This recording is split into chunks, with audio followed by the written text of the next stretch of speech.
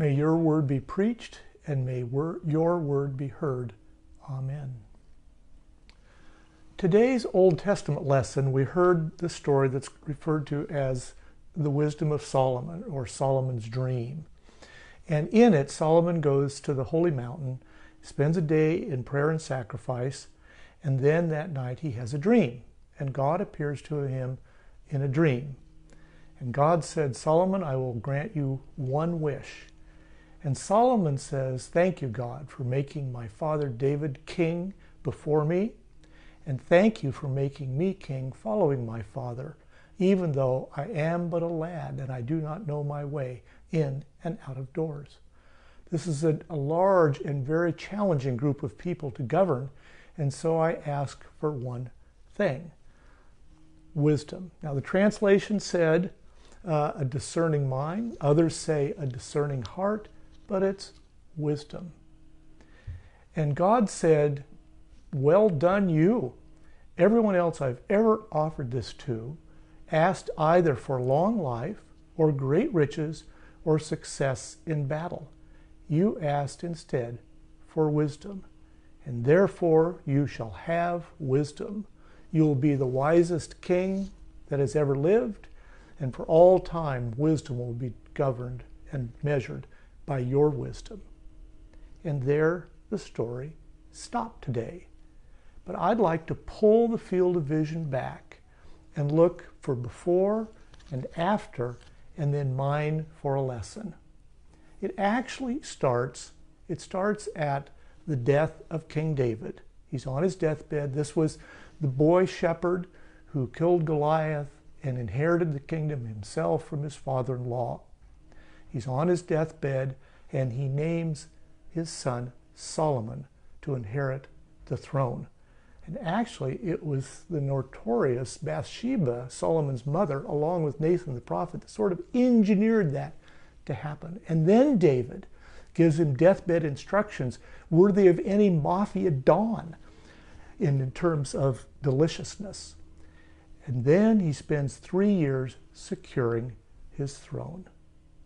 And next comes the dream, as we heard today. The dream story ends not just with you'll be known for all time for your wisdom, but it goes on to say, and because, Solomon, you did not ask for those other things, you also are going to live a long time, you're going to be rich as Midas, and you will be successful in battle. And then it says, the very next scene, he begins a series of 3 showings of the wisdom of Solomon. The very next scene is when you have the 2 mothers squabbling over who baby is this. One baby with 2 mothers, who's the real mother? And he sorts that out. It's a wisdom of discernment and perception. Next, he organizes the kingdom with regions and governors and commanders.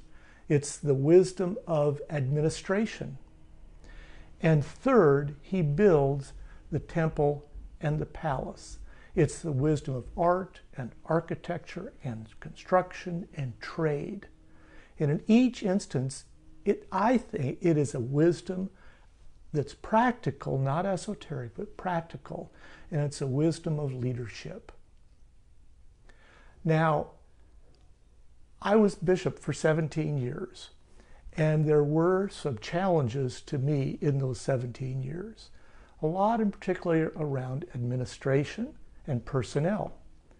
But I found that when I took even a few moments, when I was facing a difficult situation, to ask God for the gift of wisdom, take a breath, ask God for the gift of wisdom, things went so much better.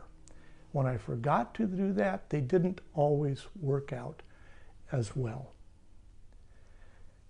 As families, as churches, as communities, state, and nation, we are in an extremely traumatic position right now.